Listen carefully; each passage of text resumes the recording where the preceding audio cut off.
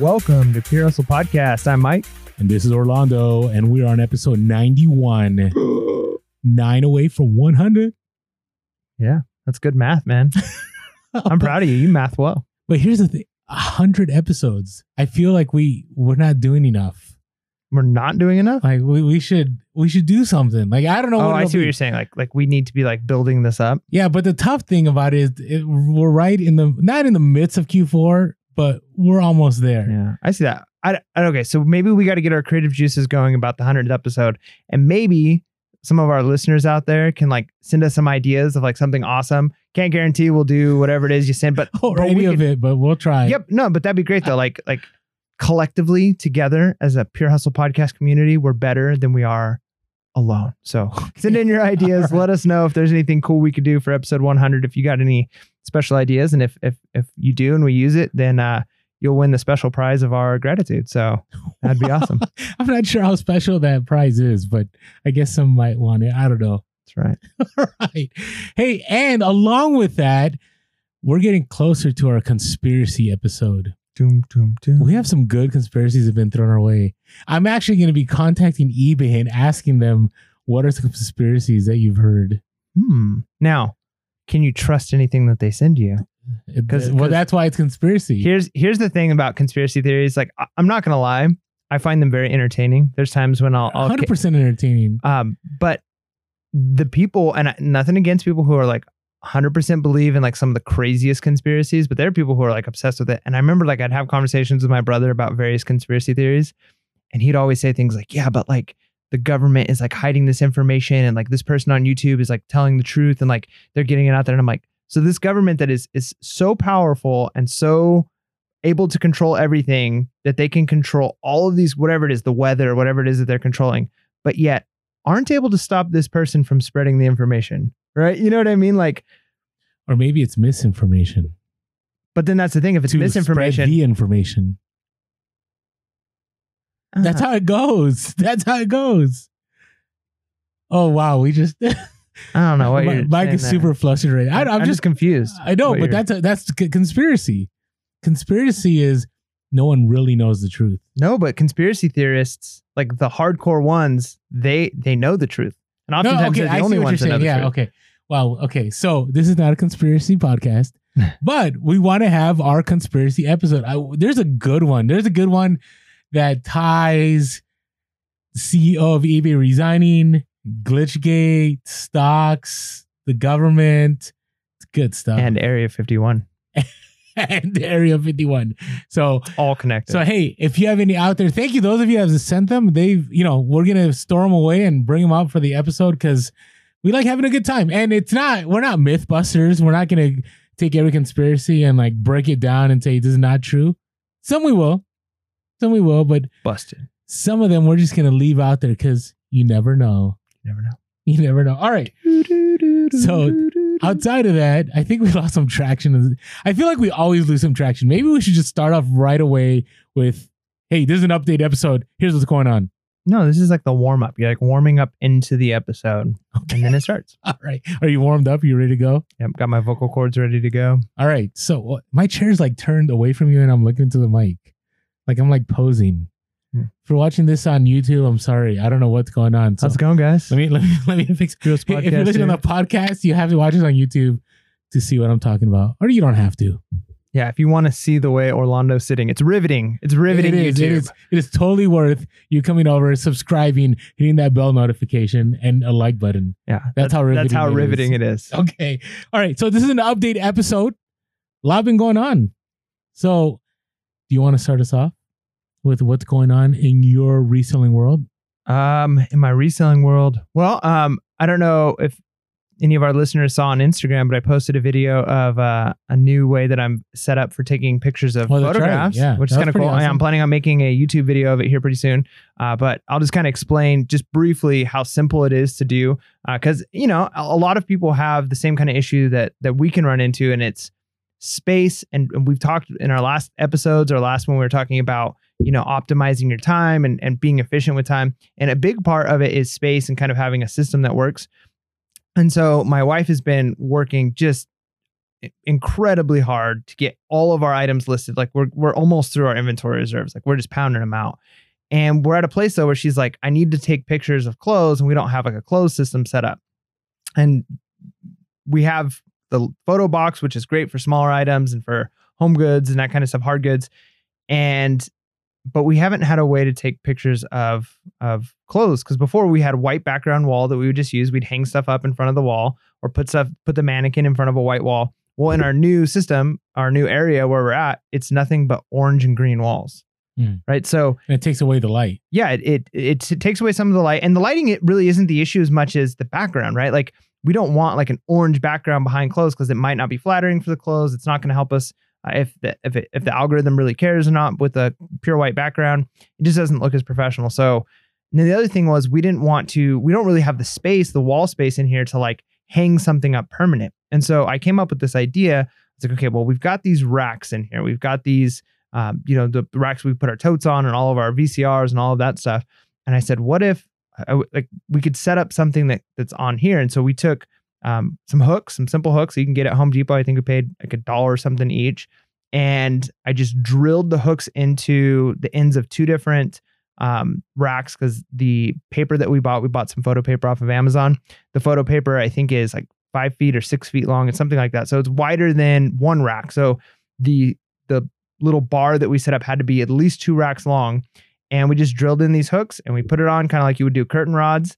And then the paper just rolls down and it rolls back up. And it was extremely inexpensive. And we don't even set up the light. Like we literally just pull the paper down, put the mannequin in front. And because it's a pure white background and there's enough room light, the photos look great. Like, and they do. And that's what I was going to comment on, is that, I went through I bought the huge lights. This is before I knew about LED lights. Mm-hmm. So I bought the whole light. I got the backdrop. I have everything. And my helper uses it. And the pictures are okay. Mm-hmm. They're not outstanding, and it's not her fault. It's more of the setup I gave her. I probably need to add another light. Like a lot of people get ring lights, and you got to find what works for you, because some people swear by the ring light. Other people don't use a ring light because the lights that they have are enough. Or in your case, the room light. Well, typically ring light would typically be more for taking video or pictures of yourself. No, but they've used it for clothing though, because it removes the shadows. Yeah, I could see that. But no matter what, like any light that's going to project out is going to remove the shadows, as long as you have a light at the back source, right? Like so you have to have light on whatever your background is to remove the shadow. That's how you get rid of the shadows. You have to have the light behind the thing you're taking picture of, up on the source. Luckily, in the room that we're in a lot of rooms, light comes from above. Now, one thing people don't know too, I mean, the nice thing about using your phone is when you take a picture on your phone, it does auto white balance. It's pretty good. Mm-hmm. And then you can adjust the brightness. And so even if there is a little bit of shadow on a white background, if you bring the brightness up a little bit, not so much that it flushes out colors on the item, because you want to give a true to life picture of the item, but you can get rid of some shadows as long as it's not like a big shadow. The other thing though is, and this might be one of the reasons why you have issues with some of your pictures, is when you have room lighting or outside lighting, and then you present new lighting. So like in our studio right now, we have lighting on us. When you're dealing with 2 different light sources, they're at different levels of like coolness and warmness. And cameras then have a very difficult time trying to auto white balance, because it's got 2 different sources of light. Because a lot of times you'll notice on pictures or on cameras, there's like a sunlight mode or an inside mode or tungsten light mode, because different light sources bring off different colors. And so when you've got 2 conflicting light sources, so you might actually end up with worse pictures if you have external lights on your item and you have room light also that is a different temperature of. So do you recommend turning off the room light? I would say do one or the other, right? And that's one of the reasons why like the photo light box that we use, it covers everything. And then it also has a flap that comes down that you can take a picture straight through. Now, I don't always use that because I never use it, but yeah, I see what you're saying. But if you have a light source coming from behind you, I've done this before where I've got a light source, a big bright light source coming into the box. It changes the camera has a difficult time trying to figure out what the temperature of the white balance is, right? So that's why a lot of like photo boxes that you could take pictures in have a flap that come down and just a hole that you could put the camera into, because you're trying to block out any external light, not only that causes shadow, but that can affect the temperature. So like when you take pictures, like professional photographers, they'll often use like a... I'm just laughing because this is the most technical we've ever been on Fiora's podcast. It's great. No, it's great info. No, you bring your expertise. So I don't remember the exact percentage number, but there's people will use oftentimes like a gray card. Like when I do videos, I have a gray card that I'll use when I'm outside. When you change into different light sources, you take a picture of this gray card in the light source and it's like a 12% grade or something like that. And your camera knows to check what true white is based off of the way the gray shows up. So it will adjust to make sure that gray is exactly 12% gray or whatever the gray percentage is. And then that will give you, so that way, if you're taking video or pictures outside and then you come inside, you do it again. And that way person's skin tone is always going to be the same. Otherwise you end up with different skin tones, different colors of shirts and stuff. And the same thing applies when you're taking pictures. Now, nice thing is most of us are taking pictures on our phones, right? And so the auto white balance is pretty darn good on phones. Like you're going to end up with pretty good. Agreed. But if you've got a lot of different light sources, you might notice, and even backgrounds can change the reflections. You might be like, I can't get a picture that's, the coloring looks like it's kind of like this greenish blue, but like in real life, it's more of like a blue. That's a white balance issue. That is great info. No, thank you. I mean, it makes sense. Yeah, because before I went Amazon Lightbox, the Amazon Basics one that's in our links, I used 2 foam boards from the dollar store and a vinyl white table cover. And I remember I always struggled with that, right? But the nice thing with the Lightbox is that it's one light and it's all self-contained. Yep.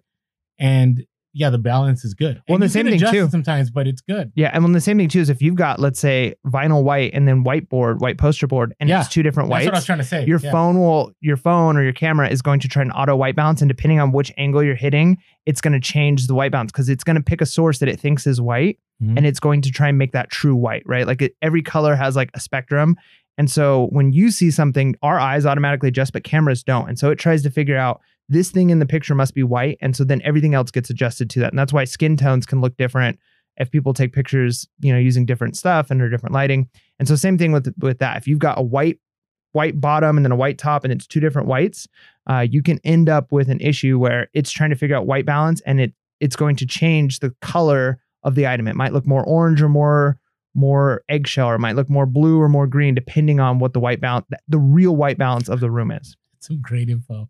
So, and again, this might help you in the sense that you may be thinking you need this huge like external setup, but if your balance is right, and you're able to just use your room light, or I remember Hustle at Home Mom, she uses outside light. Yeah, sunlight is the best. Well, sunlight's the best if you don't have shadows. So, yeah. Yeah, right. And so it's definitely doable. So just things to think about. And that was my update. No, but here's what I wanted to add. Was, we had 3 episodes of Don't Make Time Your Enemy, and this isn't going to be part 4.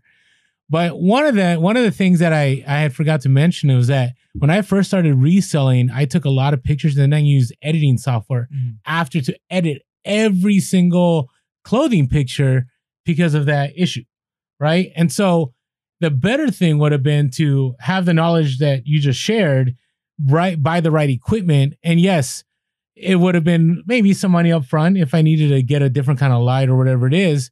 But ultimately, the time I would have saved, because I'm at a place now, I don't edit any of my pictures.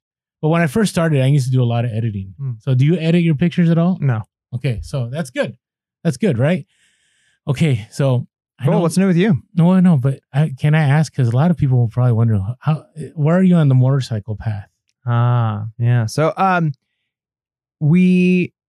I picked out a couple of motorcycles that I really like. Now, here's the thing. I used to ride a motorcycle. I think I talked about that on the podcast before. I'm going to admit I never actually had a motorcycle license. I had a motorcycle permit.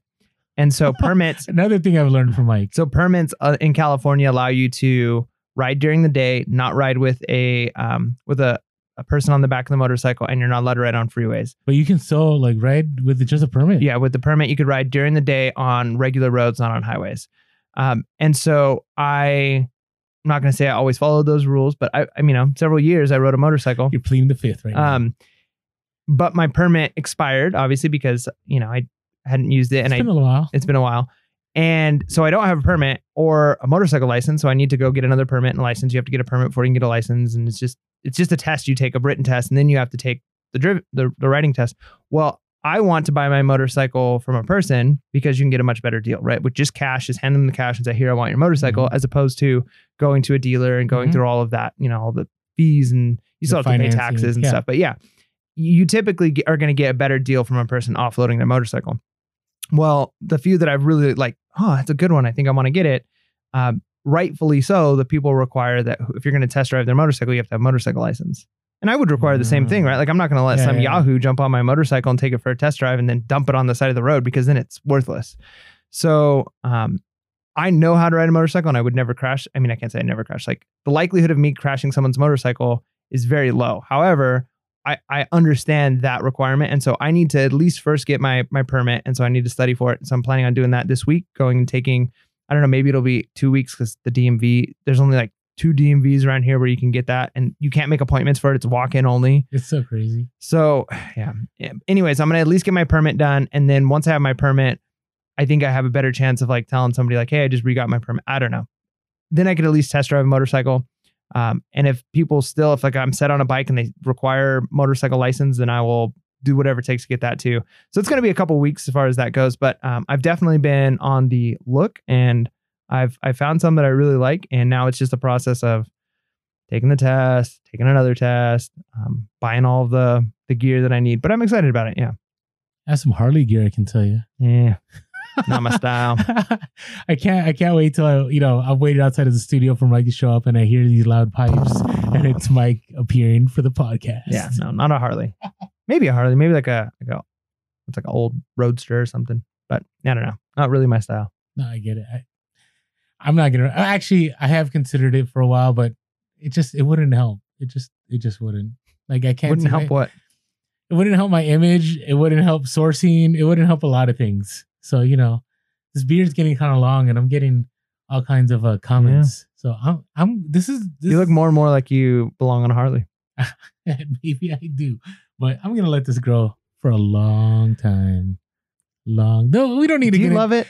I do love it. All right. I love it. It's my expression of like, I do what I want. Okay. So then is it a statement that you're like, haha, look at me? Or is it something that you genuinely like love? No, I love it. Okay. That's good. All right. Enough about the beard. All right. So what's going on with me? So I'm going to talk about this later on about, dealing with Glitchgate and all that, because that's been pressing on me. But, it's kind of interesting. I went back to our Instagram. I talk about going to your archives and seeing what you're doing. And I kept having this nagging feeling like I'm not doing enough. And I talked about this in previous podcasts, how I had a whole inventory of Toys R Us that I kept shipping out. Well, now it's a little tougher, right? Because I don't have that. And at this time, remember last year, we had that bolo that we were sourcing. And so that bolo's gone away. Probably wasn't a bolo last year either, but we made some money on it. I think you made money on it, right? Mm-hmm. Okay. Not a lot, but you made some. That was like my number one Q4 item. Was it really? Yeah. Okay. So good. I'm glad. No, don't be glad that I'm miserable. My bolo is gone. Oh, okay. But I'm at least glad I didn't give Mike poor advice on a bolo and he lost money. I would have felt terrible. I think we're talking about the same thing. I don't know. Yeah, that tall thing. Oh, no, not that. That item was not good. Oh, that? The tall thing was terrible. Okay, now I'm trying to remember which bolo I told you, but it's okay. They no longer make it. Okay. So so there's that. And then there's different sourcing that I'm doing this year. So last year, I remembered that I was buying stuff at 30% margins in October. And I remember it hurt because once prices tanked or things got intense, like I'm talking about like 5% margins, right? And so unless you're buying $1 million worth of inventory, or even $100,000 worth of inventory, those are pretty tough margins. Mm-hmm. And so this year, my plans changed. I'm not doing that. It has to be 100%, at least when I initially purchase it. Now, if it dips to 50 to 30% once it gets out into FBA world, then I'm willing to work with that. So I'm trying to be a lot more strategic because I do, last year I came out winning in February, which that wasn't okay. That didn't help my credit score. It wasn't the best. I want to come out winning in December. So I've been very careful to keep my credit score where I want it to be, which is really, really good. And I've been really careful to pay off that debt. So I'm flipping stuff really fast. And on top of that, I'm making sure that my ROI is at a certain level. So that means that my shipments haven't been as much lately. But, part of what I'm going to be looking forward to, I'm talking about is I'm going to be ramping that up. I already rented my van. last year I rented my van for, I think it was going to be for 2 weeks. It was like a week and a half. This year I rented it that I'm going to have it for 3 weeks. So I'm definitely going to be ramping up the sourcing and the sending out. Because remember the other thing, and we're up for another Q4 episode for our next theme episode, the pitfalls of Q4. Oh, there we go. So it's going to be, and it's going to drop right, before things get really crazy.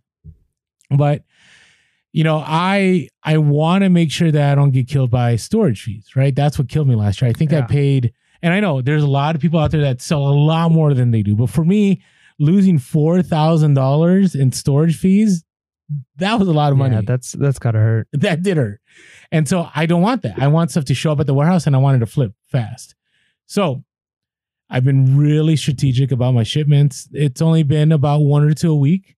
Starting next week, it'll probably be 3. And then the week after, probably going to eventually, I'm hoping I can make it every day, but we'll see what happens because I want to come out winning in December. The other part is, I talked about open space and being more productive, and I've been moving stuff out, and I'm not done yet. I still got stuff in my kitchen cabinets. And if you're wondering what I'm talking about, is I talked about how you're way more productive when you have a living space than if your living space is also your workspace. Do you know what I'm talking about? You seem lost. Okay. If you're listening to the podcast, Mike kind of just because I was tracking with you and then you lost me. So you're saying I at first was thinking you're more productive if you have a separate living space and workspace, but you're saying you're more productive if your living space is also your workspace? No, if it's not. Oh, okay. I that's why I got confused. I thought you said no. If you have a living space and a workspace, and if your living space is your workspace. No, I was like, wait a minute, what? No, now it is. I mean, again, I'm not warehouse ready. And, especially after an interview with Side Hustle Network, that definitely made me go, okay, I know why I'm not warehouse ready. Right. And if you haven't had a chance, check out that interview. To me, there's so many good things that we learned in that interview. It was really good. And so I cleared stuff out, and my living room is my living room. My kitchen is my kitchen 80% of the time. And, because, I get it. Yeah. Space is tough. I mean, there are people in this country that we live in, which is United States, for those of you who don't know that's where we're at, who have houses with like basements and giant 2-car or 3-car garages and sheds in the backyard. We have like 800 square feet, and we're like thrilled because it's a ton of space. You know what I mean? Like it's a big, like space is a thing. And so, like sometimes you got to shove stuff in corners, and it's not always easy. So, but it's been nice because I will tell you, I list a lot more. I'm able to process things for Amazon a lot more. And so it's been really nice. And I don't feel overwhelmed at the end of the night. Like, and then I wake up in the morning and I walk downstairs. I'm like, hey, I live here. Instead of like, oh man, there's all these poly bags over here, and there's, stuff that I got printed out, and here's the, what do you call the extra stuff? When you take off tags and the junk, there's a name for that. I know there's dunnage for like the paper wrapping. There isn't dunnage all over the place. It felt really nice. So I'm excited about making more of that happen. Yeah. So that's my update. Okay. Some random stories, Mike. Random stories. What do you got? You go first. You go. Okay, I got a couple. I always have a couple, or 3 or 4, but I think I got a couple. So I wanted to update the lost packages gate. Do you remember last update episode? I had 3 packages, and they all went. Yeah, you sent them to the wrong houses. Yes, I sent them to. Now, I will claim it was me. I really don't know how, because I don't do bulk shipping. I individually pack each item because I always had this fear that this would happen. And even still, with individual shipping, it happened. Now, so this is what took place. And it's almost solved. Almost. So I had 3 items that went to, I had a pair of Bally shoes that went to the wrong location. I had a pair of Kuru shoes. No, I had 4 items. Sorry, 4 items. I had a pair of clogs, and I had a cooler. Okay. Cooler ended up going to the person who was supposed to get the Bally shoes. That person got refunded. Said, hey, if you ever find your shoes, please let me know. Story's over. The person that was supposed to get the Kuru shoes got the Bally shoes. That person, remember they said, hey, I tried these on, they didn't fit. Like, why'd you do that? Well, that person said they were going to return them. I already refunded them, right? Because, I don't want negative feedback, right? You got to think macro. They haven't returned the Bally shoes. And I'm not going to poke the bear, right? I don't have any negative feedback. They're good. The person that was supposed to get the clogs ended up getting the Kuru shoes. That person said, hey, I was really excited about these clogs, but they're not clogs. They're these shoes and they're Kuru, and this isn't what I ordered. I'm like, oh no. And they said, hey, so I'm going to return them, right? They sent a return request. I said, fine, no problem. They said, hey, can you give me a week to return them? I'm like, what are you asking? You should be like angry. Yeah. Right? I didn't refund them right away because they didn't seem like really upset. So they just returned it. And as soon as those Kuru shoes show up, I'll refund them that amount. Then the person that bought the Kuru shoes, I'm going to contact them and say, hey, are you still interested? I'll sell them to you for $5 off. Then we'll see what happened. Now, the mystery is the clogs, I believe, went to the cooler person. Now, that cooler person got 2 coolers. I think. No, they didn't get 2 coolers. They only got 1 because the cooler went to somebody else. So that cooler person got the cooler and they have these clogs. Now, I'm in a dilemma here. Do I contact this person and say, hey, do you mind sending these clogs? I mean, what do I have to lose? They already got the cooler. They got it 4 days later than they anticipated. Do you already have your positive feedback? No, I have nothing. I mean, I guess that's the only thing you could lose is them saying like, this person bugged me. They messed up. And you know what I mean? I don't know. No, I know. But here's the thing. Why hasn't this person contacted me? Or why didn't they return? Like, they've done nothing. Right? And I mean, these are clogs. They're probably like, it's your mistake. I ain't going to do anything. No, I know. So the mystery's been solved. Overall, I lost about $120 in the whole fiasco, which hurt. It's a lesson to learn. You paid for a lesson. but what lesson? That was reselling 101. You need. I wouldn't do things any different. That's where I would hope you'd do something different. What am I going to do different? Choose my different time of day or something, or no? I mean, I'm not going to say you got to slow down, but obviously there was at some point you had. No, you're right. The sticker and you put it on the wrong box or you printed the wrong. So yeah, there's 3 times. No, 4 times. So a couple seconds it takes to double check the stuff. I mean, it's a good lesson learned. But here's this craziness story. I thought I had it solved until the person that was supposed to get the clogs contacted me about the Kurus. Then I'm like, oh my, now I know what happened. I think our listeners have no idea, are not able to follow this unless we were to make like one of those charts of like the criminals with like the strings attached to different people. But ultimately, all the strings lead back to Orlando. They do. I'll claim ownership. It was my fault. Don't know how, but yes, 100% my fault. I made it right with everyone. No negative feedback. Hey, that's a win. And hopefully I get those Bally shoes, and because that person too wants the Bally shoes if I find them. So hopefully that works out. So, all right, that was a close one. Okay, what do you got before I go into my next one? How many do you got? I only got 2 stories, man. Too many stories. I wanted to talk about Glitchgate a little bit. All right, so Saturday morning comes, right? This is going to be a good Saturday and a bad Saturday at the same time. Bad Saturday because my wife and son and in-laws are flying to Michigan to visit family. And so I'm going to go like a week without them, but I'm dropping them off at the airport early. Like we got there like at 4:30 in the morning. So sweet. I'm already kind of in town. I can pick any garage sale area in this area and I'm going to be the first one there. I've got nothing else to do. So I went and drove through McDonald's and got some breakfast. And I, breakfast of champions, stopped at Bank of America and pulled out some cash. I go to the area where there's a community garage sale and I pull over like around the corner from it because I'm there like an hour before people are even setting up. Like I'm early. That's cool because I got a book and I've got podcasts and I've got stuff I can do, right?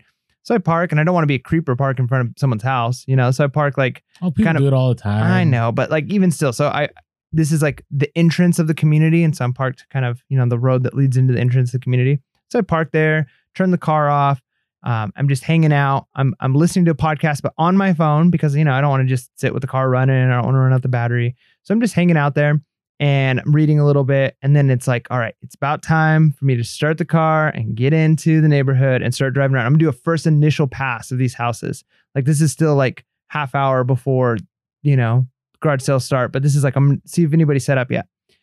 Car won't start. He's that guy. Oh, car doesn't start. okay. And I'm like, okay.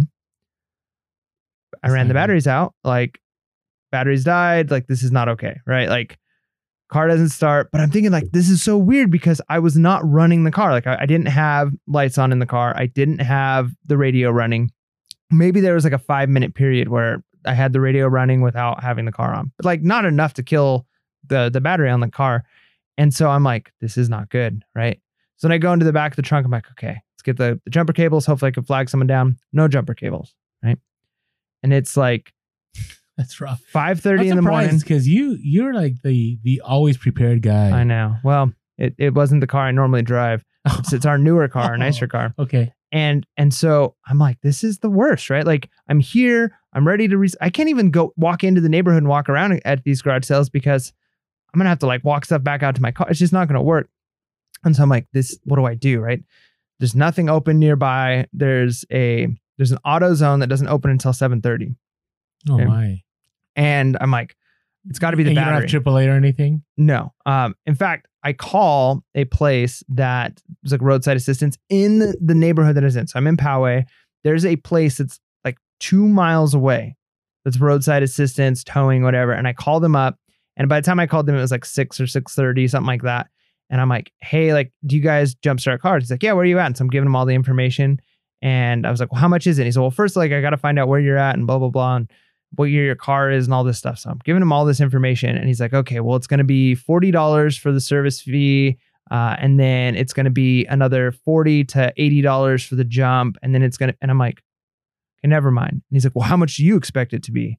And I'm like, I don't know, not like 80 or 90 bucks. It is about $80 though. I've had for a jump. Like that's crazy. And that's the thing that's crazy to me is I have jump started so many people. Like anytime I see somebody who like needs a jump, I always, not always. I would say probably 75% of the time, like I'll stop and I'll give them a jump. And if anybody asks and I have cables or they have cables, I always do it because I've been in that position before and it's the worst. And nope, I'm sorry, I'm not paying $90 for you to jumpstart my car, especially because then I'm still going to have to drive somewhere. And because I'm not going to just like start it and drive because I don't know why it died in the first place. So I'm probably going to need to replace my battery, which means, I'm still going to have to pay another $150, $170 for a new battery. So I'm like, no, I'm sorry, I'm not doing it. And so like I'm standing on the road and I'm trying to flag people down. No one would stop. One guy pulls over and I'm like so grateful for this guy. He's in a van. I can tell he's probably a reseller and he's already driven through he's probably a reseller because the van? No, because he's driven through this community like 3 times before he finally like pulled up and stopped. So I'm like, okay, he's waiting to see and he's going to another community. He's coming back. So he's waiting to be the first one too. And he pulls up and he's like, hey, you need a jump? And I'm like, yes. And he's like, and I said, but I don't have jumper cables. He's like, oh, I don't have them either. And he's like, maybe there's like something, is there anything open around here? We can go get one. And I'm like, there's not, right? What a nice guy. I know. I was just like, man, like I didn't even want to like, I mean, he could have maybe taken me, there's like 4 or 5 miles on the road. It was a Walmart and I could have gone in, but I'm like, man, I'm not going to put this guy through this. He's like helping me. I'm like, just thank you so much for being willing to help. But no. And then I was thinking, I'm just going to get when AutoZone opens, I'm going to get an Uber to AutoZone. I'm going to buy a battery. I'm going to come back and replace my battery, right? Like that was my plan. And then finally I noticed I tried a couple more. If you could have gone through the community sale with an Uber. That would have been, you know what I mean? Like that would You're paying per minute. No, that would have been too much. I just throwing it out there. That would have been a great that would have been a YouTube worthy. Sourcing with, don't take our ideas, okay? Sourcing an Uber. Sourcing with an Uber. And then teaching them while I'm doing it. Hey, come on, let me show you. But like I'm noticing it. This is a long-winded story. I'm sorry. It shouldn't be so long. No, wait, this is a long-winded podcast. But I go to start the car and I notice every so often, like as I'm waiting longer and as it's warming up outside, because I looked at the temperature and I'm standing outside freezing because the outside temperature was 40 degrees. That's what my car said. So it's cold. Some of you guys are laughing. That's not cold, but it is cold to us. San Diego cold. And because I'm not dressed for 40-degree weather. And I notice it as it's starting to warm up, as it's getting a little bit later. It's already like 7 o'clock now. And I go to start it and it's cranking a little bit more. And then finally, like it just, for whatever reason, it turned over. It started. Like I got my car to start. Nice. So I drove over to the AutoZone. I had like half hour to wait for them before they would open. And so I just sat in the car with the car running because I'm afraid of turning it off and it not starting again. I'm like hoping the alternator is not wrong and it could still charge the battery up some. And then 7:30 hits. They don't open until 7:37 for whatever reason. They're late to open. And I go in. I'm like, hey, I need to get a new battery. Can you check it? See what it is? And they're like, yeah, we'll check it. But I'm the only one here right now. I got to wait for somebody else to come in. I'm like, well, when is that going to happen? He's like, I don't know, maybe like 8. So then I'm like sitting there at 8 o'clock and I'm like, oh my goodness. This like, is such a terrible feeling. Like I feel terrible from the beginning. Like you were up early this entire time. Were you thinking I'm losing money? Like I what am I was missing out on? I was, but then I don't know. I don't know how I was able to do it, but like I was calm. I was collected. I was like, you know what? This is out of my control. I'm making all the right choices that I can make. Like maybe paying the $80 for a jump, but even still, that wouldn't have got me into the garage sales because I still would have had to have waited until AutoZone opened to get a new battery. Because I'm not going to pull up to a garage sale, turn off my car, jump out, and then try and start it again. You know what I mean? You're so different than I am. I would have paid the 80. I think I'd jump me and just let my car running every time I jumped into the garage. Which sometimes works, which but sometimes safe. But sometimes you can't park close enough to, you know what I mean? And so like I wasn't going to do that. And so no matter what, I was going to have to wait till 7:30. So I'm thinking like I'm losing out on those garage sales. There's nothing I can do about it. And I was calm. I understood that this was out of my control, which kind of leads me into the quote of the week. Oh, quote of the week. Yeah. All right. So here goes. This is a good one. Do you realize we were synchronized on that soundbite right there? Maybe I should take that. How did that happen? And I should add some music to it, and that'll be our quote of the week. I think soundbite. people thought we, in some cheesy way planned that. That was not planned. It was like perfect harmony. It was. All right, here's the quote. Research shows that the best way to deal with negativity is to observe it without reaction and without judgment. Then consciously label each negative feeling and replace it with positive, compassionate, and solution-based thoughts.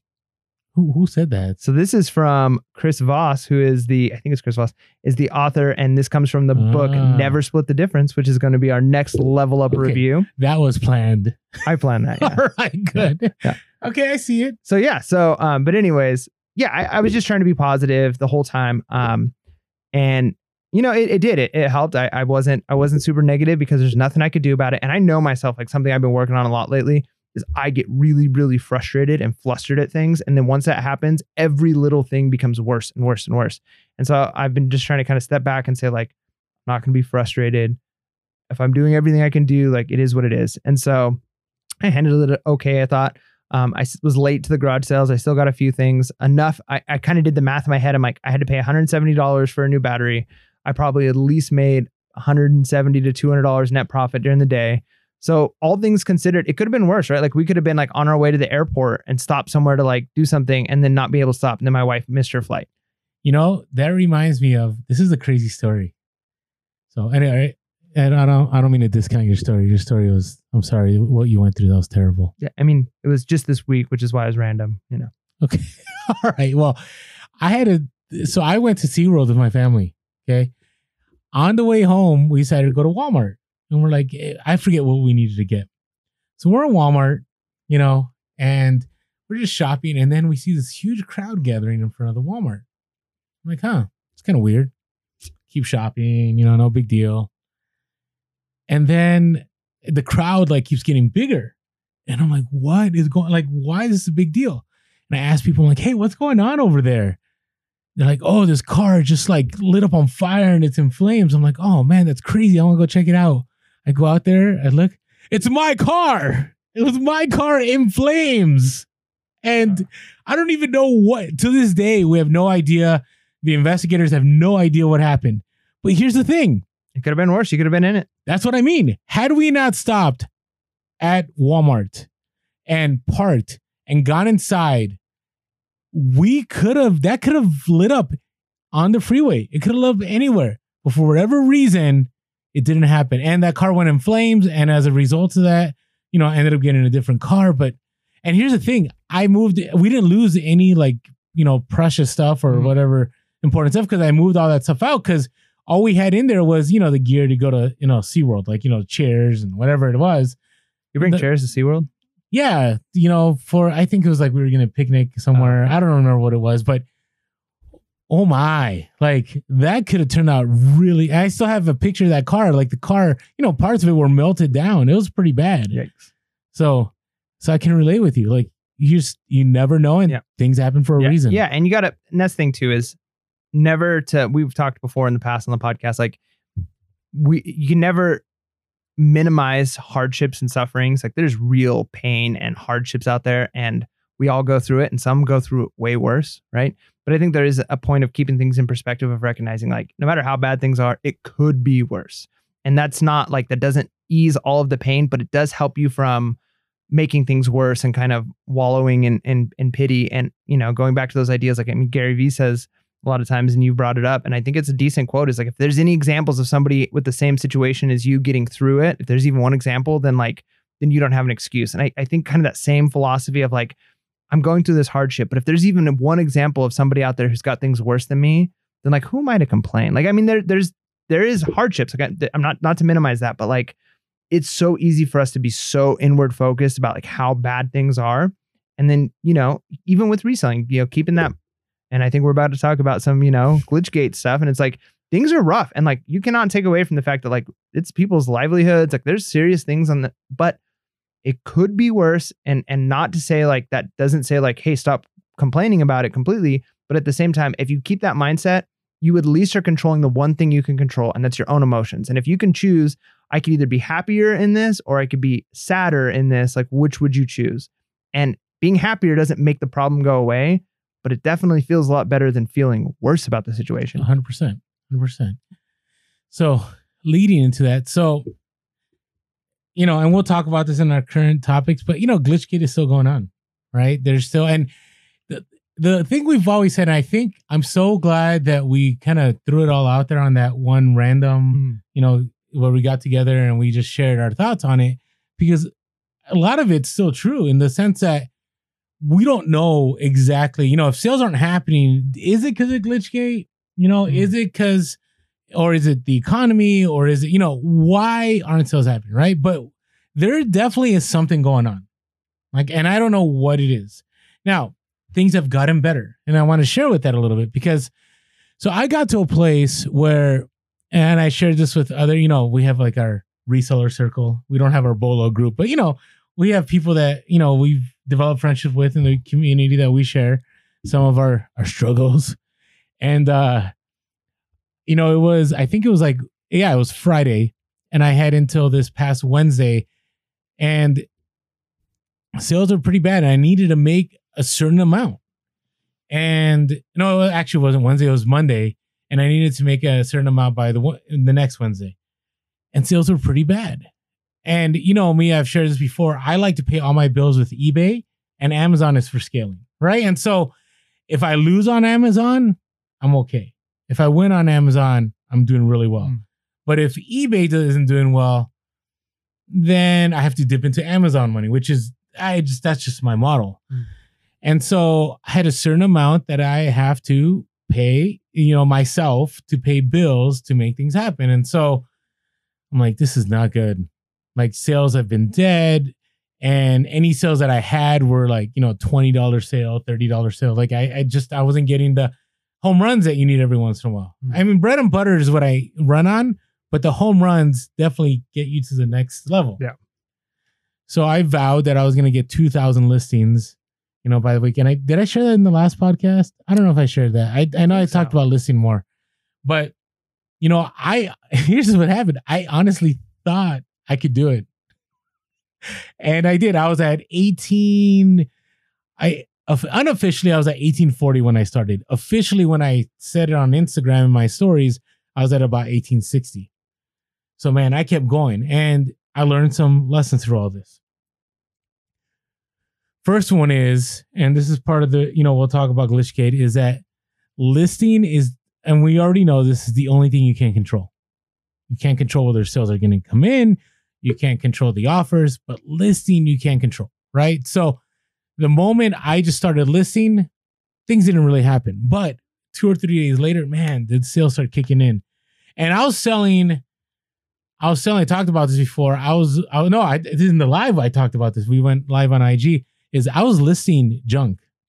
Not stuff that's junk, but Lord, items that were like $9, $18 items. And I was listing these items to trigger the algorithm.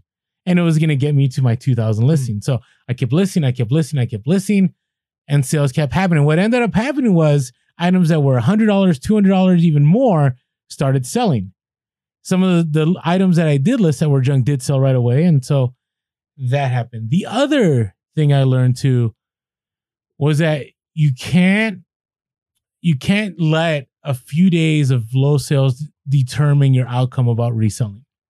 Right? Because I did get to this place a few times where I'm like, I can handle maybe this happening 2 or 3 times, but if this is a constant, like reselling's tough. I said this in one of our IG stories. Reselling is not for the weak, especially if you go full time. It's not for the weak. Part time, you make that extra. I remember the good feelings about, wow, I just sold a shirt for $80. It's like, I'm gonna go to a nice dinner, right? This time I made $80. I need to make another, $200-300 to cover these bills, right? The other thing I learned in all of this was that when you list, and I knew this already, but you need to make sure that, and we talked about this in Don't Make Time Your Enemy, part 2 or 3 or whichever it was, that we wanted to take a quick moment to thank our sponsors for this episode. You need to list a lot of the same. Right. And what ended up happening was I was trying to grab everything I could to make this. So all my clothing was already listed. Right. My helper took care of pretty much all of it. I had a few things I took care of. And so right now I need to source more clothing. I actually don't have enough to drop off to my helper. And so that's going to be part of what I'm going to be doing this next week. And so things slow down like really fast. I got up to like 1880, 1890, I think. I was about to hit 1900. And then the wall hit. Why? Because I had all these train things that I had to make sure that the pieces were together, make sure they were clean. And so things really slow down. And on top of that, I kept getting sales, which was a good problem I have. So with that compounded, I never even made it to 1900. But I reached my dollar amount. Yeah. I made it. So the reason I wanted to share that story was those 3 things. One is listing is the only thing you control. 2, you got to make sure that understanding that reselling, there are going to be those moments that you're going to be listing and nothing's going to happen. But in time, it should. As long as you research your item, you made sure there was profit, that should happen. And the other item is make sure you're efficient when you're listing or it will bog you down. Because generally I try to list 15 to 25 items a day. But this time, I got to a place where I was like, oh, if I list 50, if I list 100, I'll make, those numbers didn't happen because it was a hodgepodge. I'm listing shoes. I'm listing a railroad train. I'm listing a backpack. It just got kind of tough. Yeah. So, but made it through it.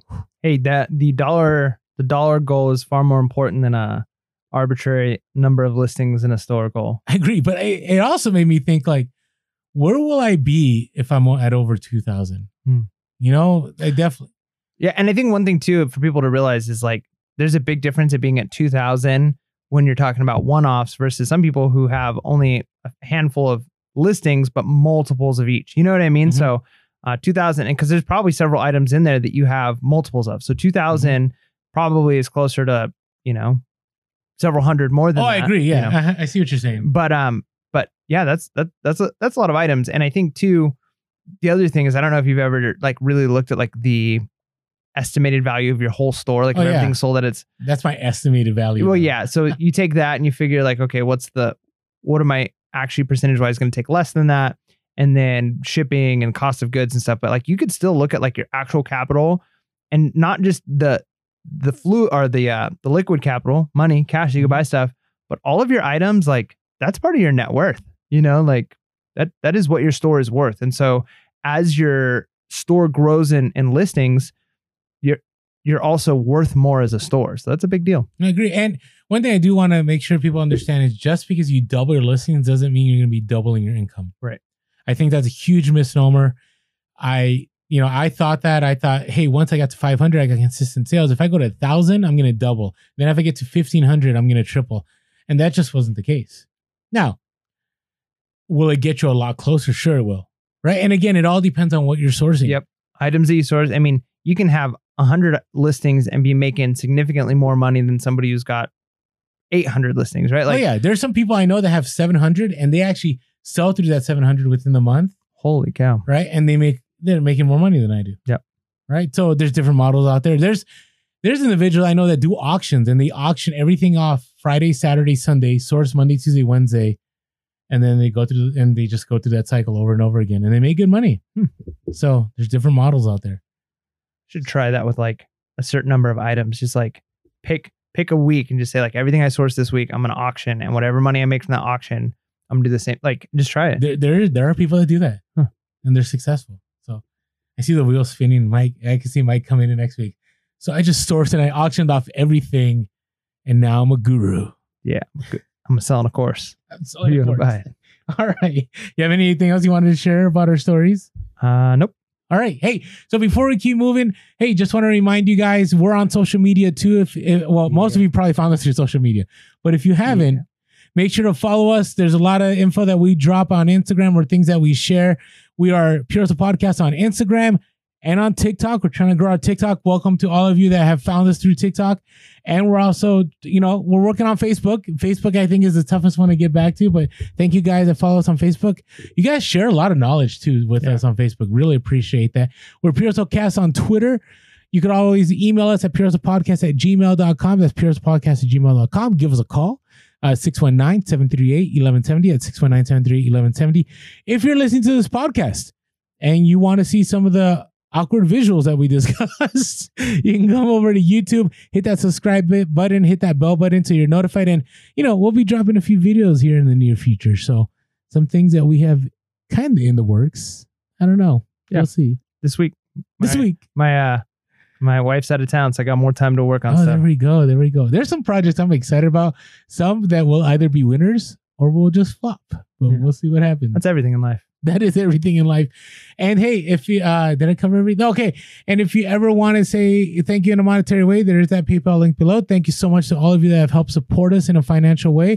And as always, reviews. Love the reviews. So if go to iTunes, write us a review. Hopefully it's a 5-star. I'm hoping all of them are 5-star, but maybe we'll fall to a 4, but hopefully never less. We'll do that thing that like people do sometimes when they ship eBay boxes. I think it's a great idea. If you're happy with this, please, give us a review. If not, please contact me. Like, don't just leave a negative. Like, if there's something we can fix, in the DMs. Yeah, DM us. Let us know. Unless you like hate us and want our podcast to sink and fail, there's no point in like giving us that one thumbs down. Review, that one thumb down on every video. Well, it's not on every video, but it's there. It's there. I don't know. Whoever you are, let us know what's wrong. And either we'll fix it or you can go somewhere else. Like, there's no. But anyways, appreciate every single one of you, even those of you that are our biggest, our biggest. I can't wait till the next episode. I just listen because I want to critique. Hey, we appreciate all of you. Yeah. Thank you so much for being there from day one as we get closer to episode 100. Yes, and in your ideas. So, all right, current topic. So we posted an interesting TikTok the other day about Glitchgate. Actually, we've posted 2 of them. So, but here's the thing. Glitchgate is, it's one of those things where I feel like we don't know when it's going to end. We don't know. And I think anytime anything happens now on eBay, we automatically tie it to the same event. You know what I mean? So some things that have been happening. How's your sales been? Great. They've been great. Lovely. Okay, good. That's part good. of it is we continue to list more and more, right? Okay. And so, like you were saying earlier, I think that's the one thing we can control, and it's helping. Now, again, I've got nothing to compare it to, so I can't say what my sales would be like right now if it wasn't for some issues going on, right? Like maybe they'd be higher. But every week, our store is reaching a new maximum like listings that we've ever had before. And so sales have been pretty consistent, and we've had some big items sell. So I've got nothing to complain about. But then at the same time, I don't know what I don't know. Yeah, no, I agree. But that's the one thing I will say, and with other resellers that, and some of you might disagree, and I can't tell you why, but I will tell you, listing is the constant one factor that will make sure that sales happen. Listing. And I'm not talking about 1 or 2 or 5. I'm talking about 15 to 25, even more so. I know somebody that follows us who's awesome, and they're very up north to us, but they actually have 2 stores and they have like 2,600 or something listings, and man, they list 25 constantly, right? And the sales have not stopped for them. So, and for 2 reasons, even if there is no algorithm, right? Which I think anecdotally a lot of people, there is an algorithm. Okay, but even if there's an algorithm, but even if that algorithm doesn't reward listing. Oh, right? Yeah. Okay, I see what you're saying. Right. So if that's not the case, just having more items in your store makes the likelihood of you selling something go up, right? Like just by the very nature of increasing the items in your store. So no matter what, listing more items is going to lead to more sales. Yeah, agreed. And so just keep listing, right? And especially now that we get to Q4, I don't think glitch. Why'd you move away? I didn't move. I was just adjusting this. Mike just moved away from me. It's a rolly chair, so one little movement and it shot me over. All right. So, because Mike's been telling me that we got to sit closer, for our shot on YouTube. Oh no, that's in our interviews. It's different. Oh, okay. All right. Hey, you know what? I just got a different camera. I just do what I'm told. Yeah. If you guys notice, like if you watch us on YouTube, hopefully the video quality is always really good, except for when we do interviews. I have a good webcam, but webcams are not meant for 2 people sitting apart from each other. Webcams are meant for individuals, so it doesn't know how to white balance and adjust the. Yeah, no, they know. Yeah, the focus is not so great on the interviews. All right, we're gonna fix it though. What was I talking about before we just? Something about Glitchgate, I'm sure. No, thanks. Okay, so sales again. Keep listening. Whatever I was gonna say, somebody's gonna say, "Hey, you never finished your thought." That really important thing. Let's do that too. All right, but hey, I've had issues where I was unable to print labels.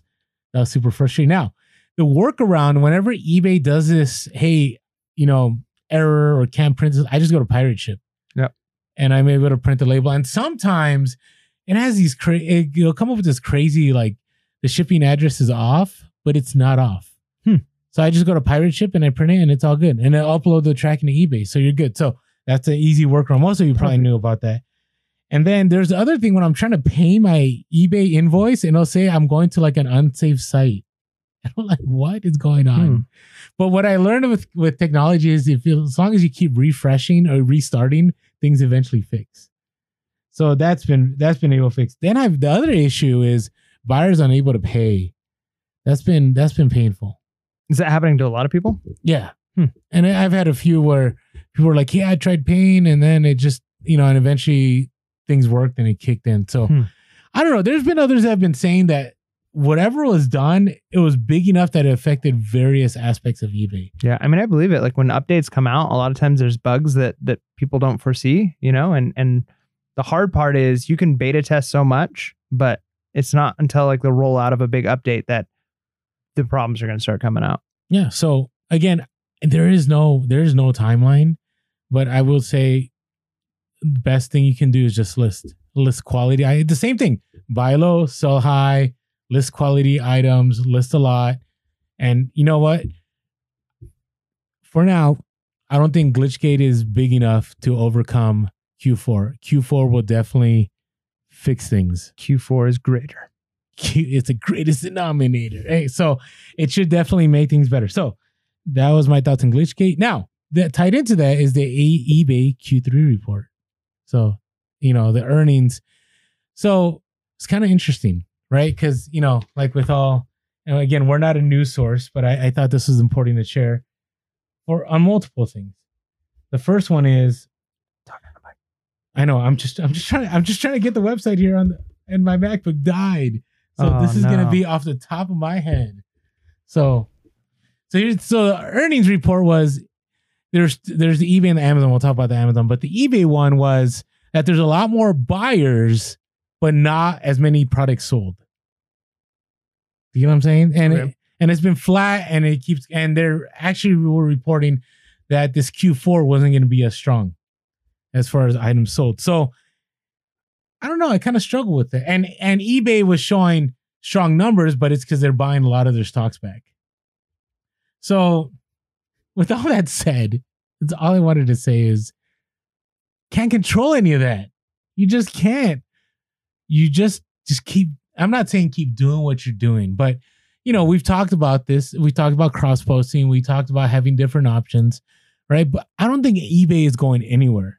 And it's very possible that once this Glitchgate is fixed, once managed payments is finally, everybody's under it, right? You're not under managed payments yet, are you? Not yet. Nope. Okay. That's been the other one. Some people haven't been paid out. Imagine that. That's got rough. capital sitting there. Ooh. So, but I truly frozen capital. I truly believe that once all this is resolved, it's going to be a better buyer experience. Because if we're getting more buyers, right, and maybe some of the reasons that items haven't sold is because of some of these glitches. Once all this gets resolved, I think eBay is going to come out stronger next year. Just my thoughts. I mean, I hope so. I only hope. I'm not just trying to be optimistic. I really believe that. And again, eBay's still trying to, they're probably have some search team. They're trying to find that right CEO to guide the company. And I don't know. I mean, I'm going to look at this and encourage. Maybe you should be the CEO. No. I mean, you've already got the eBay tattoo. You can just put underneath it CEO. Yeah, are you really going to call me out? Listen, eBay's my bae. I can't, even though eBay, it's been rough. eBay is still my go-to and my primary. And eBay does not try to compete with me at all. So we'll talk about another company that does that in a little bit. Speaking of Amazon. So Amazon reported lower quarter earnings. I think it went from 2.8 billion to 2.1 billion. But this is why. They're focused on one-day shipping and they've lost a lot of money. What are your thoughts on that? I think Amazon's it's genius. I don't think it's a bad thing. I think that there are going to be maybe some investors, because really when you're talking about those kinds of earnings, what you're really worried about is how stakeholders are going to respond to it, right? And I tell you what, if a bunch of stakeholders start dropping Amazon because they're worried about one quarter's low. Oh, they're not going to. Right. So that's the only difference it's going to make, because they're still paying their employees. They're still growing as a company. Now, where they're really growing, I mean, Amazon for the longest time ran just a complete deficit. They're used to this. Yeah. So this is not a bad thing, because what they're doing, and we're feeling this in eBay, right? Like we're feeling this as resellers on eBay, is because of the push for free and fast shipping.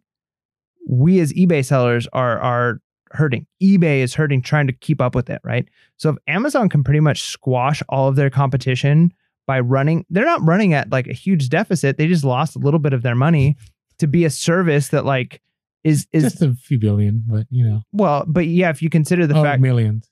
But if you consider the fact that they're changing the industry, if they can make it expected that every customer is like, I need one-day shipping, and they're the only ones doing it, they're literally buying every single customer they can buy with that money, right? The other thing they're doing is they're forcing other companies to do it. Now, can Amazon take that kind of loss? I think so, right? Like they've got such a hold on the market. Now, could all the small competitors take that kind of loss? Probably not to the same extent. No, I think Walmart's the only competitor, and they're losing. They lost $1 billion last year. Yeah, and so it's one of those things. It's almost like a sacrifice. Like I think about it like when you play chess, right? Like I love playing chess. Is sometimes you sacrifice one of your pieces, and when I mean sacrifice, I'm not saying like I'm losing it to do this other thing, but like if you have the advantage. So in chess, one of the big strategies that the grandmasters use is if you have the piece advantage. If you got one more piece than your opponent, start trading off. Trade piece for piece. Because once you get down to nothing, having the only piece left on the board is way better, right? Because you're the only one with power. So if you've got a little bit of advantage, you trade off. And so they're kind of, I think, at a place right now where they're trading off. They're saying, we have the advantage over our competitors, so we'll take a little bit of a loss, but we're going to force them to do the same, and we're going to have an even greater advantage, right? And so I don't look at that as like they're losing money. I think they're making a very strategic choice. Now, could it be that this is wrong, that they're making the wrong choice and they would have been better off not doing one-day shipping? Maybe, but I know as a customer, I enjoy it, and I love it. And here's the thing: I'm noticing that this is why. So Amazon put together that in order to sell stuff for Black Friday, to have stuff ready to go for FBA, you have to get into the warehouse by November 6th. I'm like, November 6th? Like, I ship stuff out all the time, and in 3 days they're checked in. Well, what I'm noticing now is I don't get as many split shipments. I get maybe 2, and one of them is always in California. And it's a huge shipment. And I'm like, oh, sweet, my stuff is ready to sell. No. They all go, and then they get distributed out. Yep. Transferred. It's happened every single time. So we're back in the day, I used to be excited about the fact that, hey, this is all going to one location. Now I'm like, no, like that just, and it's been about 7 days from the moment it ends up at the warehouse that I ship it to eventually ends up to its final destination. So I get why they push those dates, but this is what they've been saying is that they're doing all this because of 1 day shipping, right? They want to have everything. And that's how 1 day shipping will work. If everything gets transferred to one location and you're nearby, you can get that thing in 1 day. That's intense. So I see Amazon working, and here's the 2 takeaways for Q4 here. One is, you know, merchant fulfilled is good, but I think FBA is going to be the winner. It was the winner the last few years, and I think it's ultimately going to win over merchant fulfilled, because even though you might have that product on hand, which I'm still going to do merchant fulfilled, you know, especially for those hot items. If Amazon, I wish eBay could, but it, you know, eventually, hey, they have their. I wonder if their FBA program is going to kick in too. Their managed delivery system, right? I haven't heard much about that recently, but if Amazon, they did lose a CEO, so you know. No, I know. Maybe that went with them. I don't know. Okay. The white background beta testing. I'm wondering where that's at. You know what's weird? So we posted that video on TikTok. TikTok removed the volume from that video. I saw that, and it said that we decided not to. Well, they don't want our audio played. What? But I never did anything. Ooh, so that's a conspiracy. So did other powers? You know, man. Anyways, just throwing it out. So are you saying that means your Bay is out there? I don't know, like stuff in the deep state. That throwing it out. They got their hands in social media like TikTok. Because we do have an eBay, you know, person there, you know, sharing and everything with us, and so maybe they couldn't get the video pulled down, but maybe they get the audio pulled down. So, anyways, just messing around. I don't know. I just thought that was weird. That is weird. That was weird. Okay, so going back to this, FBA will be the winner over merchant fulfilled because, you know, the thing about merchant fulfilled is people can get things instantly. Right. They don't have to wait for it to get to the warehouse. But if they can get it 1 day, right? Think about that. Like, think about, you may have FBA sales up until the 23rd, maybe even the 24th, right? With 1 day shipping. So I really think for me, it's, you got to fill the warehouses. Like, well, I mean, that's a given, but even more so now. The other thing is that this is definitely gonna, I would say this, you know, it's gonna be harder, I would say. And I think that there's plenty to go around, but if you're on other platforms trying to do RA, like it's gonna make it tougher for you. Right? Because just because now you have somebody that it's really impossible for you to be a seller on another platform to do 1 day shipping. Like, I don't even know how that's possible. Right? I mean, it's, unless it's in state, right? If somebody buys something from me in San Diego, I could do 1 day. I don't know. No, I don't even think it's possible still. I don't know. You drop it off at 9 a.m. and it'll get there somewhere by 5 p.m. Same day is what you're saying? Yeah, same day. I don't know. I don't think post office always does this whole, it's supposed to be there in 2 days, but we don't guarantee it, right? You've seen that with Priority? Like, well, we guarantee it'll be 3 days, but we can't guarantee. I'm like, well, why do you say 3 days then? Yeah. Right? But Amazon says it's going to happen. Well, sometimes I've ordered many a thing from Amazon that's 2 day and it doesn't show up in time. Mm-hmm. And then, like, no real explanation, just like your shipment changed. But every time you call them, man, they bend over backwards to make it right. Mm-hmm. Yeah. So much so that they'll charge you. Like, what happened to me is I ended up, I quote unquote gave a $5 refund because Amazon missed their fulfillment promise. What? Really, Amazon? Really? Hey, would you give it up? Would you give up Amazon? Sure. And okay, this is what I wanted to point out. So let's get to our next point here. So Amazon, and I don't know what's happening there right now, but Amazon sent out 2 notices. This was on The Verge. Is The Verge a reliable source? No, okay. I don't know. All right. Now I know one part is true. So supposedly some people got, and maybe you did let us know in the comments, some people got a notice that you will no longer be able to sell Nintendo on Amazon. And a bunch of people got this. Supposedly Amazon retracted that and said this was done in error. Then another notice, and I got this notice saying that from this point forward, after the 31st of October or whatever date it was, you have to be approved by Amazon to be able to sell Nintendo products. Now, I've only seen 2 videos about people being upset about this. If this is another platform, floodgates would be filled. Amazon, I think, has come to a place that they can just literally like beat people. And we're like, we're still making money. It's all good. Yeah, I mean, part of it is You know what I you mean? can't bite the hand that feeds you. And I think the other part of it is realistically, I think when you talk about resellers on Amazon, at least from what I gather, the amount of people who do retail arbitrage on Amazon versus that do the type of selling that we do on eBay it's much smaller. Like very few people do the retail arbitrage the same way Amazon. And so the amount of people who would be upset about things is just smaller compared to eBay. Anything that happens on eBay is going to affect all the sellers. That's a good point. No, you're right. It's a great point.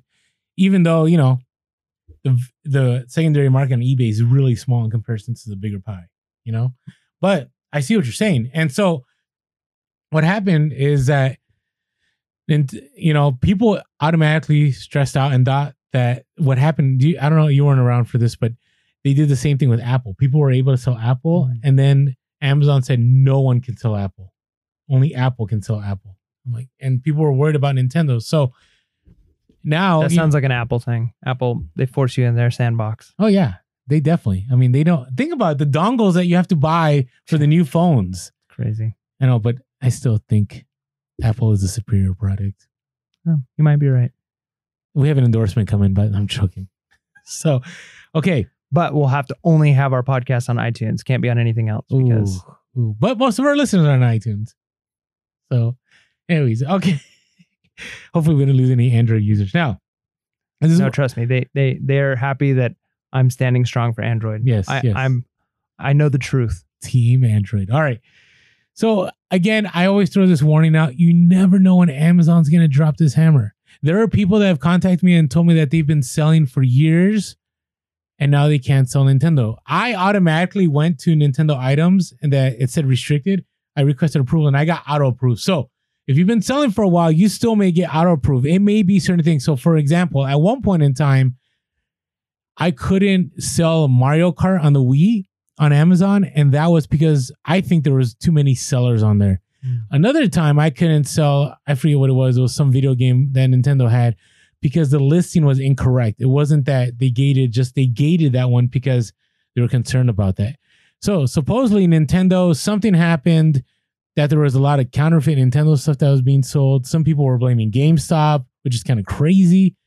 But ultimately, you really got to be careful with Amazon, but you got to understand that's the sandbox that you're in. And you just got to roll with it. So, and Nintendo's a big seller for me there in Q4. So, luckily, I checked it all and I'm ungated. But, you know, try to get auto approved. You might just get auto approved and maybe it's not as big as we think, or maybe it is. Yeah. And I think we might need to start I don't know if it'll happen this Q4. Amazon support group? Well, I don't know if it's going to happen this Q4 because you're going to be getting really, really crazy busy here pretty soon. I know that.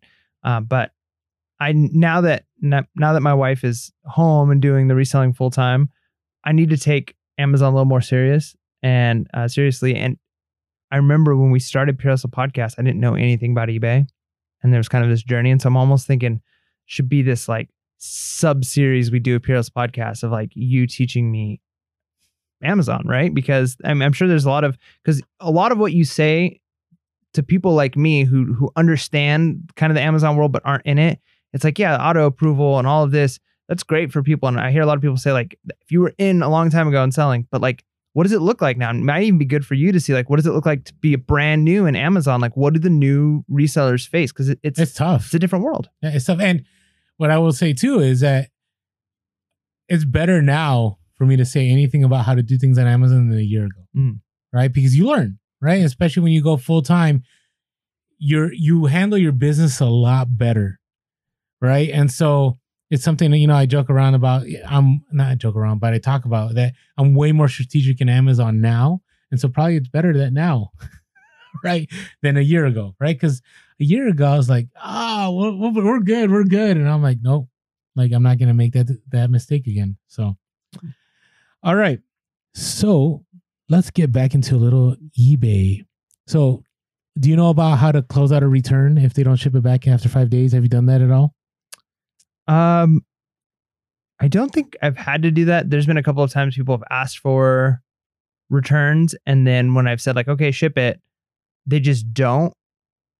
And then, I don't know. I guess I've had to close it out, but I've not refunded them, right? Like, yeah. So the policy is after they request a return, right? So I have auto approval on the returns. Like if somebody wants to return, okay. I don't have that, so maybe that's the difference. Okay. No, it's not. It's the same thing. I mean, you can approve it or not, but let's say you don't and you approve it. Once it's approved, they have 5 business days to ship it back. On the 6th business day, you should be able to call eBay and say, hey, this person said they're going to return it. I never got anything. There's no tracking. Can we close this case? And they'll close it automatically for you, right? There's a part of me that goes, that's kind of weird. Like if you have a 30-day return policy, they technically should have, whatever days are left after the request to return. Do you know what I mean? Yeah. Yep. I'm just looking at it as a buyer. Right. Right. Because, I've had multiple items where I'm like, I'm going to return this. And then I look and it's, Amazon gives me, I think it's a pretty big window. Yeah. And I wait till like the day before the big window. Right. Yeah. 5 business days is small. So I would say, and I know I might get flagged for this, but I think it's pretty nice that eBay does this for sellers. Right. Because what if the person, ended up in the hospital for 5 business days or, like something happened, they got busy. But here's what some people have told us is that eBay has been telling them we can't close it. We're going to extend it. We're going to give them another week. I'm like, oh. Now, when I dug deeper into it, this is why I think it was happening to people. If you have somebody that requests a return and they don't communicate with you, they don't put tracking, they do absolutely nothing, then I think eBay is completely willing to close it. If the person says, hey, I need to get to it in 2 or 3 days, or they upload some kind of tracking, but they don't ship it, or they do anything extra outside of the request, then I think eBay is going to call for the extension. Yeah, that makes sense. I think there's this idea of like doing your due diligence, right? Mm-hmm. And if from our end as the seller, it's like, hey, like we've done our part and they haven't done anything. Like I've got this capital now that's like, do I have to pay them back? Do I not? I'm in a position where that's not fair to me. And then I think it makes sense for eBay to side with you. But yeah, if the customer is doing at least showing that they've got the intent 100% to send it back to you, because you got to imagine like this might not make a big deal if you're talking about a $20 item, but imagine it's like a $500 sale, right? And you're talking about a return, right?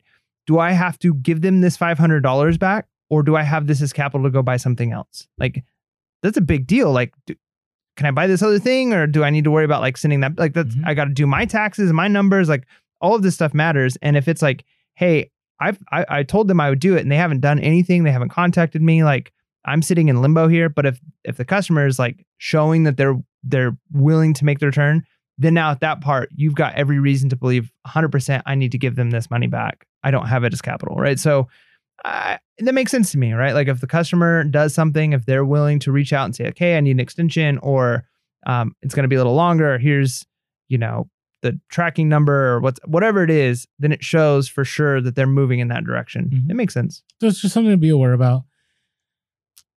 So make sure, you close out that case on the 6th business day, and just be aware that maybe if something happened between the time they requested return, that eBay may change things, which if they do, I think they really need to put that in writing. But is it in writing that they close it after 5 days? Yes. Okay. That's in writing. Okay. So. Well, that makes sense. What about the, we talked about a couple episodes ago. Yeah, that's what I was. The idea of, if you get an offer, in order to kind of combat the layaway system, and this is an interesting idea that came up, is to decline the offer and lower the price of the item and let them know like, hey, I've lowered the price of the item to this. This was like, there was positives and negatives on both sides of this. Did you try it? Yeah. So this is part 1 of the experiment. So again, thank you, Allison. Big Thrift. Big Drift Thrift. Allison, just put smiling and laughing emojis. Okay. All right. You know who you are on Instagram. You're awesome. So she has suggested that this is what she does. So just recap real quick. Basically, if somebody sends you an offer, you decline. And in that decline, you let them know, hey, I'll adjust the price. I'm still going to accept it. And so I'm going to adjust the price. You have a certain amount of time, and then direct that person to, they'll go back to it. And if they really meant what they said, they're going to accept it, and they have to pay right there, because if somebody doesn't accept offer either way, they don't have to pay right away. And that's how you end up with eBay layaway, because the person never pays, or they hold on to it for a while, or whatever it is. This way they have to automatically pay. So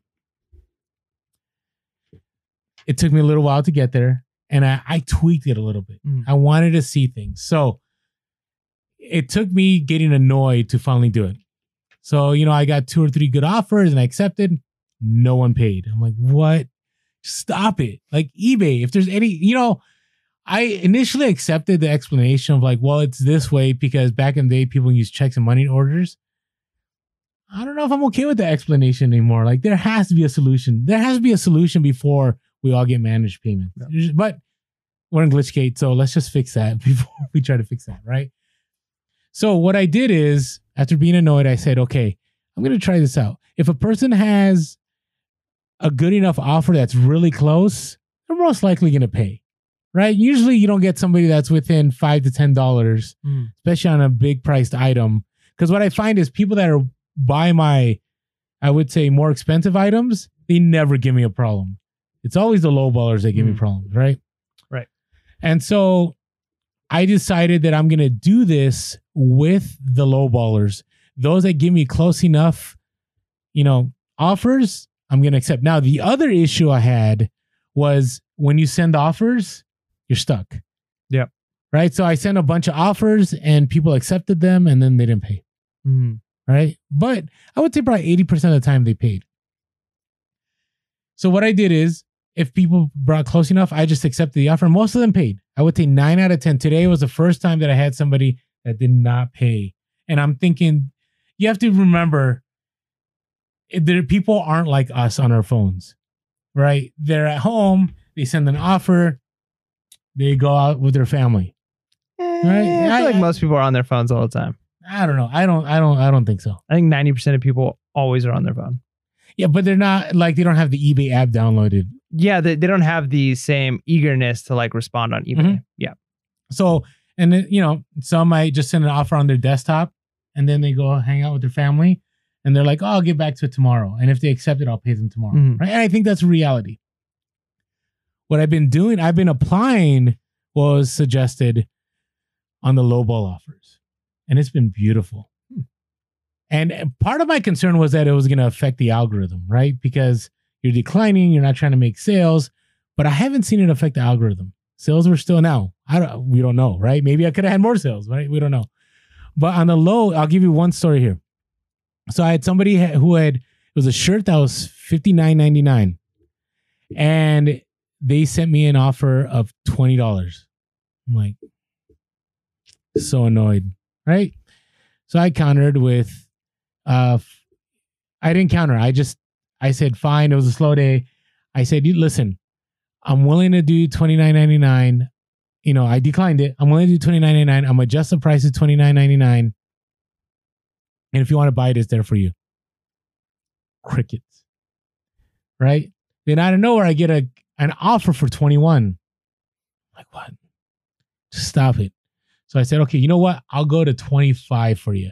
Right? This was, a slow day. So I just want to get things triggered. And so I said, I'll adjust it to $25. Nothing, right? Which I was happy about in the sense that my listing is still out there, right? Because with this eBay layaway, no one else can buy your item, right? If you accept the offer or they accept the offer and they don't pay, it's there. And I had 2 watches on this item. So I'm like, hey, well, maybe this other person will see the 25.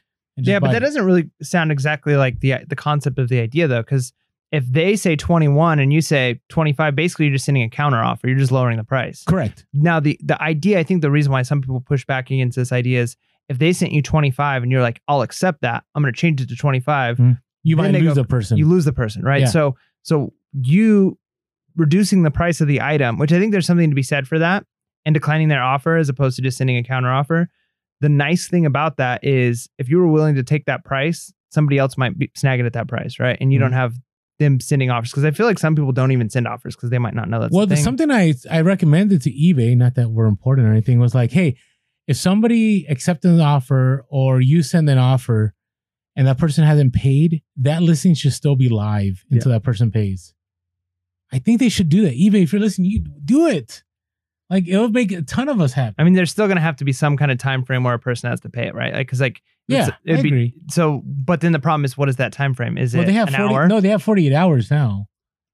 Okay, but so then, or depending on your unpaid item case, it could go 4 days. It could go minus 4 days. Right. So the point that I'm trying to make is, if they accept an offer, but the item is still out there, let's say they're like, all right, now, okay, what credit card do I want to use? And it's like, oh, I'm going to go to dinner. I'll pay for this when I get back. And we're talking like a 2-3 hour window here. And then somebody else decides to buy it. And it's like, no, I bought that. Like, you know what I mean? So too bad you didn't pay. Yeah, but what's that number? Like, there's got to be a number. Right? No, Is it 5 minutes? Like, what if you're in the process of putting in your credit card information and then somebody else buys it? No, I hear you. It's just, I hate it. You know, most of the time it's not a few hours. Right? No, I agree. Right? It's a long time. So I think the point though is like that they have to draw a line in the sand somewhere. Yeah. No, I agree with you. So where's that line? How many hours is it? I would say 12 hours. Okay. That's a good amount of time. Now, what I found is this happened multiple times. All these lowballers, like the guy contacted me. This happened yesterday. Contacted me today and said, "Oh, I didn't have enough for the 25. I'm gonna do it today." And then they sent me an offer of 21. So I did the thing again. I adjusted to 25. Guess what? The guy hasn't paid. So next step is I'm raising the price and I'm blocking this person. And guess what? Why block? I don't have the time to waste anymore. I've gone through three or four times. But you're putting that time on yourself. Like, what if that person eventually buys the item a couple? Like, they're not just, like us. They're gonna be a problem later on if they can't get their act together to pay me the first time, and then I even lower the price, pay me the second time, then the third time act like you don't have the money. I don't want you as my buyer. Okay, I just don't. I see that, but it's not like they agreed to that price. Like you. No, they agreed to the 25. They agreed. They said. So they sent you a $25 offer? No, they sent a 21. They said, "Oh, you counter offered me at 25, right?" And I said, "Yeah," or something to that effect. They knew it was 25. Then they counter offered me a 21 and say they didn't have enough yesterday for the 25. Here's the 21. Well, if I countered you at 25, that means I'm not accepting your 21. So either you pay up or you go away. It's enough time wasted. All right. Enough time wasted. That's just me. Like, but here's the beauty of it all. Thank you, Allison, for this. Is that my item has been listed the entire time. So you're worried that, like, had you have counter offered at 25, they would have bought it at 25 and just not paid? Correct. Okay. And it would have been eBay layaway. And I'm not a fan of eBay layaway. It's super frustrating. So part 2 of the experiment will be those people that, send me an offer that's close that I think is going to be a good buyer. I'm going to try it with them and see if I end up. But why try it with them if you think that?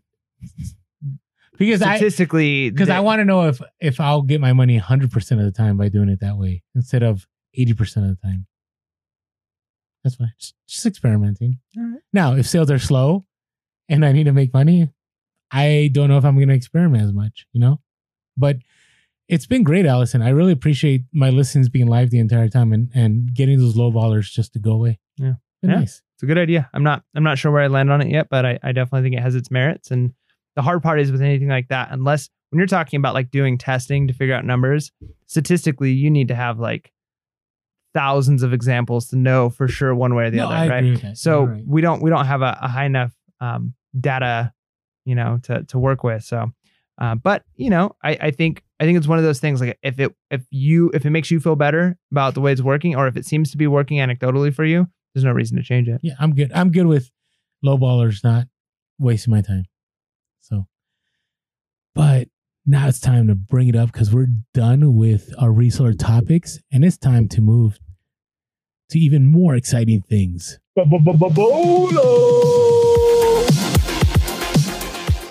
I just do the head nod. You do the drop bows on them. That's right. El Bolo. Oh my. Can't believe you went through with that. Yeah, why not? Okay, I've talked a lot. I want to hear your bolo. All right. So you have talked a lot.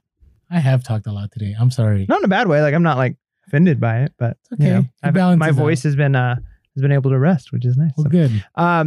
so my bolo is I was at a garage sale a while back. I actually went with my wife. My wife and son came with me, and they would just drive me and drop me off. And I think I mentioned that. And I don't think I mentioned this item though. So one of the first places we stopped at, I jumped out and I looked around. I didn't see anything. And then as I'm getting in the car, I saw like in the corner some like signs. And I'm like, oh, I know signs sometimes do well. So I like got back out and I looked, and there was an Interstate 5 sign, right? Like a sign that would be on the freeway. And this thing's pretty beat up. And based off of the other things this person has, like I had no reason to believe that like they stole this. Like, Is there legalities to and that's why I bring that up. Now, I don't know 100% like all of the legal stuff about this. I just know it's illegal to take them off of the road. Like there are people who do that, and I know why. It's because I looked them up on eBay, and like freeway signs sell for a lot of money. Like if it's like a nice one, they sell for upwards of $100 or so. So yeah, it makes sense that people can go out there and just cut them off and then sell them. I mean, that's like free money on the road that people are stealing. But this guy, I mean, I asked him about it. I'm like, oh, how'd you get this? And you could tell by all of his stuff, like he's like a construction worker guy. And he's like, yeah, I was doing a job and they were, throwing them away. So I picked one up. They were just going to throw it away. So this was trash. So I don't have any issue with it. Now, I don't know, maybe there's an eBay policy about selling them, but there's lots of them that sell. So if there is, like a lot of people are breaking the rules. But anyways, I picked up this Interstate 5 sign for $5 or $4. Because he wanted 5, and then I went 3, and he's like, I should have said 7. And I'm like, and then he's like, okay, fine, 4. And split the difference. Yeah. So we ended up at $4, and so I buy this sign, and we've had a ton of offers on it. And part of me wants to just go, what's it called, auction on it, just to see what people will give, because there's nicer ones, like ones that are much nicer, that are selling for like $80 to $100. We've had a lot of offers around $60, $65, and we've declined them because we're like, I think we can get more for this. We're trying to get like closer to 80. I'm like, I wonder if I just go auction, set it at the 65, and then see if it goes up from there, right? So that's something I've been thinking about. But I don't feel bad about selling it, because I know for like 99% chance that this is just like not a stolen off the side of the road, right? Like this is from a construction site, a job that was going to go in the trash. But anyways, I say all that to say, if you can find some signs, right? Like real signs, right? Like we know this with like certain phone booth signs, certain like different, they sell for money. Cause think about like the sentimental value people have, right? Like I've driven on the 5 freeway so many times. That'd be so cool to have. Or movie sets or, studios wanting them. Yeah, I get it. That all that to be said is when you see signs, always check them out, because you never know. I saw like a full phone booth one time, but it was like trashed, and I was like, there's probably pieces of this that would sell, but I didn't want to deal with it. But yeah, I mean, if you find like, I mean, I think you've talked about on the podcast before, like certain phone signs, right? Yeah, I have my that's my ultra inventory reserve in case things get really bad. I have about, I don't know, over 100 telephone signs. You haven't posted those? Nope. What? You're just sitting on money, man. I intended to, and then sales kicked in. So like you're sitting on them like purposely? Yeah, I'm just, hoping that the value keeps going. I guess, yeah, there's that. Yeah. But anyways, pick up signs. That's a bolo. Of course, always do your research. I don't even think we need to say that anymore. We'll just say things and like, we'll just assume that, well, at the end of the episode, we'll be like one of those really fast voices, like, Mike and Orlando are not 100% experts on the blah, blah, blah, no legal advice, blah, blah, blah. Really always do your research, blah, blah, blah, blah, blah, blah, blah, blah, blah, blah, yeah. Or we'll go, be real, be relevant, be researching. Be researching. All right. That's a good bolo. And signs are, again, he says, keep an eye out for signs. Yes, but don't take the ones illegally. Yeah, no, never. Don't. That's because you're stealing from. I think it's a felony. Yeah, well, yeah, but you're stealing from me. That's my taxpayer dollars. That is true. Don't steal from us. Yeah, don't steal from me. Don't steal from Mike. You don't want that. Just Mike. Okay. All right. So my bolo. So I'm kind of shocked about this bolo because this went away and now it's coming back. Yes, fingerlings. I knew it. No, yeah. Don't I? I still have my fingerlings. Those I need to get rid of somehow. Maybe I need to Just lot them all together. Or make a bunch of kids' days one day, you know? So, construction trucker jackets. I'm being really vague because what I'm finding is not, I've talked about Levi's Sherpa line jackets. Like those are selling again. And I don't know what it is, but I've sold some Carhartt ones that are like, there's paint all over them, discoloration. I had one that I paid $1 for that I sold for $40-something. I sold another Carhartt one for $70.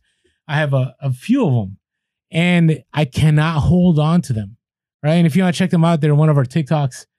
Are you sending people to our TikTok? I don't know. I don't know if we want people to see some of our TikToks. Yeah. I don't know. But we're experimenting on there. So if you're not already on TikTok, don't go. That place is a black abyss, man. You'll get sucked in. It really is. But there's some good stuff on there. Some. All right. So Sherpa lined or trucker jackets. Just Google, not Google, go to eBay, go to Solds, type in Sherpa lined trucker jacket. And, go to the highest sold under conditioning used and just see, right? So there's certain brands like Levi's, there's Carhartt, there's some Abercrombie and Fitch. There's, even maybe Gap ones. I don't know. Gap's not usually a good seller for anything, but you never know. But keep an eye because for whatever reason, I cannot hold on to these and they're selling. So those of you that are in warmer climates, probably a good place to look because I'm pretty sure people had them and then they don't want them or whatever, right? I think they're harder to find in the cooler climates right now because people aren't using them, right? So keep an eye. That is my bolo. Again, doesn't have to be brand specific, but there's some brands out there, like Levi's and Carhartt and so on that sell for money. And I don't know, this might be a small window because one sold to somebody in Russia. And it sold to such I'm not going to say the name, but it was a very Russian name. And I'm like, I could see this guy wearing this big old bulky Sherpa line, like out in the wilderness, hunting with his jacket. I should get one. You're making them sound so cool. They are cool. They're legit. I like wearing one. I have one that I could probably keep, but I don't know. I'm already struggling in San Diego, knowing that eventually I can't wear shorts every day. Like that's a struggle for me right now.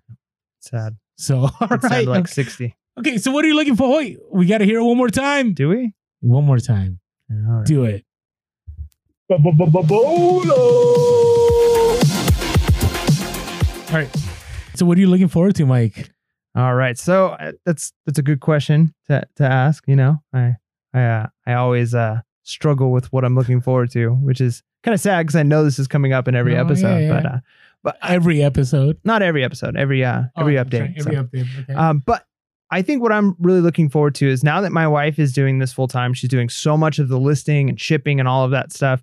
I really need to find a way to source more, right? That I need to be able to have more items for her to source because we're getting to our inventory reserves and we're going to get to a place where I can't source fast enough for the amount of listings that she's doing. And she's going to be doing some of the sourcing too, but I don't want to put the entire burden on her. So I'm really looking forward to learning more about clothing brands. And so right now, when I walk into a thrift store or garage sales, I don't spend a lot of time in clothing racks. Like there's sometimes I'll go and I'm looking for like certain styles and I'll only look at certain ones because I only know so much about like, okay, if we're talking about Hawaiian shirts, like all right, I know a couple of brands, so I'll quickly look through it at Hawaiian shirts. But I don't look at every polo. I don't look at all of the jeans. I don't look at, because even if I did, there's only like a handful of brands that I know to pick, which is fine. I still make money on clothes. But I know there's so much that I'm not picking up that I should be picking up, right? And I was inspired when we looked at the Latin Pickers, or we did the Latin Pickers interview, and he talked about making a card, making a card with the logos, right? So like, great idea. I'm totally going to do that because there's been times where I've looked up names. And I remember when I very first started, I made index cards and I'd write down names and I'd be like, Tommy Bahama, Doc Martens, or like there's certain names I'm writing down. I'm like, pick up this, Cole Haan, right? But the problem is a lot of times it's like logo based, right? And so unless you're really familiar, like, oh, that's Patagonia, right? Like sometimes it says Patagonia, sometimes it doesn't, or like it does somewhere else. You know what I mean? And so when you're going quick, you want to be able to know like tags and logos. And so I'm planning on spending the next couple of weeks researching brands, figuring out what brands I'm not currently reselling in, and print out a couple of like cheat sheets that I can just like study, right? Like, what is the logo? Yeah. Is this a pickup? And then even within the logos, like certain items are better than others, right? So I'm going to like have like a little cheat sheet with like the logo, the name of the company, and like a couple of like notes, like if it's between this year and this year, or if it's this style, right? Because sometimes it's like the brand isn't great unless it's a certain style. So I'm going to make some cheat sheets that I can use for study, that I can quickly reference when I'm in a thrift store. And I think that it's going to be a lot of work. So I'm not looking forward to the amount of work, but I'm looking forward. I want to see his drawings. Oh no, I'm not going to draw. No. I'm a tech guy. Like I'm gonna put it all onto a all onto a Google Slides. I'm gonna slide it down into a 4x6, and then I'm printing those out. Boom, or 3x5. So, but anyways, yeah, I'm gonna do that because it's gonna be a lot of work. I'm not looking forward to that part, but I think it's gonna broaden my horizons big time, and I'm gonna be able to walk into a store, do my quick loop, and then actually look through a couple of racks and pull off things. Right? Like sometimes it's like, I don't want to spend the time looking at everything because it's just not worth it to me. I'm not picking up anything. But if I know more, I'm going to be able to pick up more. I had a question. Are you going to be looking at hard goods too? Yeah. Like trying to do more hard goods? Yes. I mean, here's the thing is I know it would be impossible for me to give up hard goods because I know so many of them that I feel like I can always find a few things hard goods. The problem is they take up so much space. Okay. Right. So I feel like I'm getting to a place where if I were to double my inventory of hard goods, I wouldn't know what to do with it. Okay. But I could double the amount of clothing that I have and be fine in my store. So I'm still going to pick up hard goods, but I want to learn more clothing because I feel like that's a niche that I don't know enough about, and it works with my space. No, the only reason I say that is with clothing, you definitely have to know certain niches to maximize your money and your sell through. Right. Because it's such a saturated. With hard goods, it's saturated depending on what hard goods you're trying to sell, but the competition is not as fierce. Yeah, but even with that, like, here's the thing with hard goods and clothing. Like, it's saturated to an extent, but if you're picking up a size 13, whatever the dress is of a brand, the market on clothing in that brand might be saturated, but like the amount of people with that size and that's, you know what I mean? So like, you're still going to have certain buyers who are I think there's still money to be made for clothing. I just think it's just a little more competitive. Maybe. Right. And I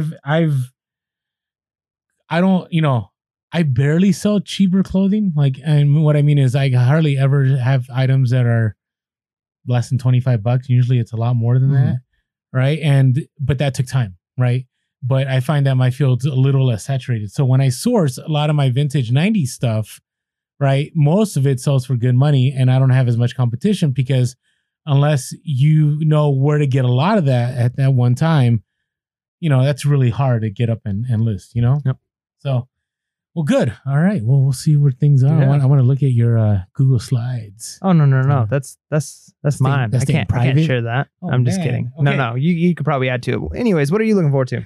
So same old, sending more FBA shipments. But the other thing I want to talk to is kind of along the lines of yours is I need bigger bulk opportunities for eBay. Now, I don't want to do the huge lots. I don't want to do pallets. I don't want to do, different companies send you like wholesale stuff. What I found is these last 3-4 weeks that I've been trying to crank out listings, I didn't have to source at all. I only sourced because I wanted to source. And it was really nice because I had these huge bulk buys that I could work through, whether it was trains. I had a bulk buy of shoes at one point.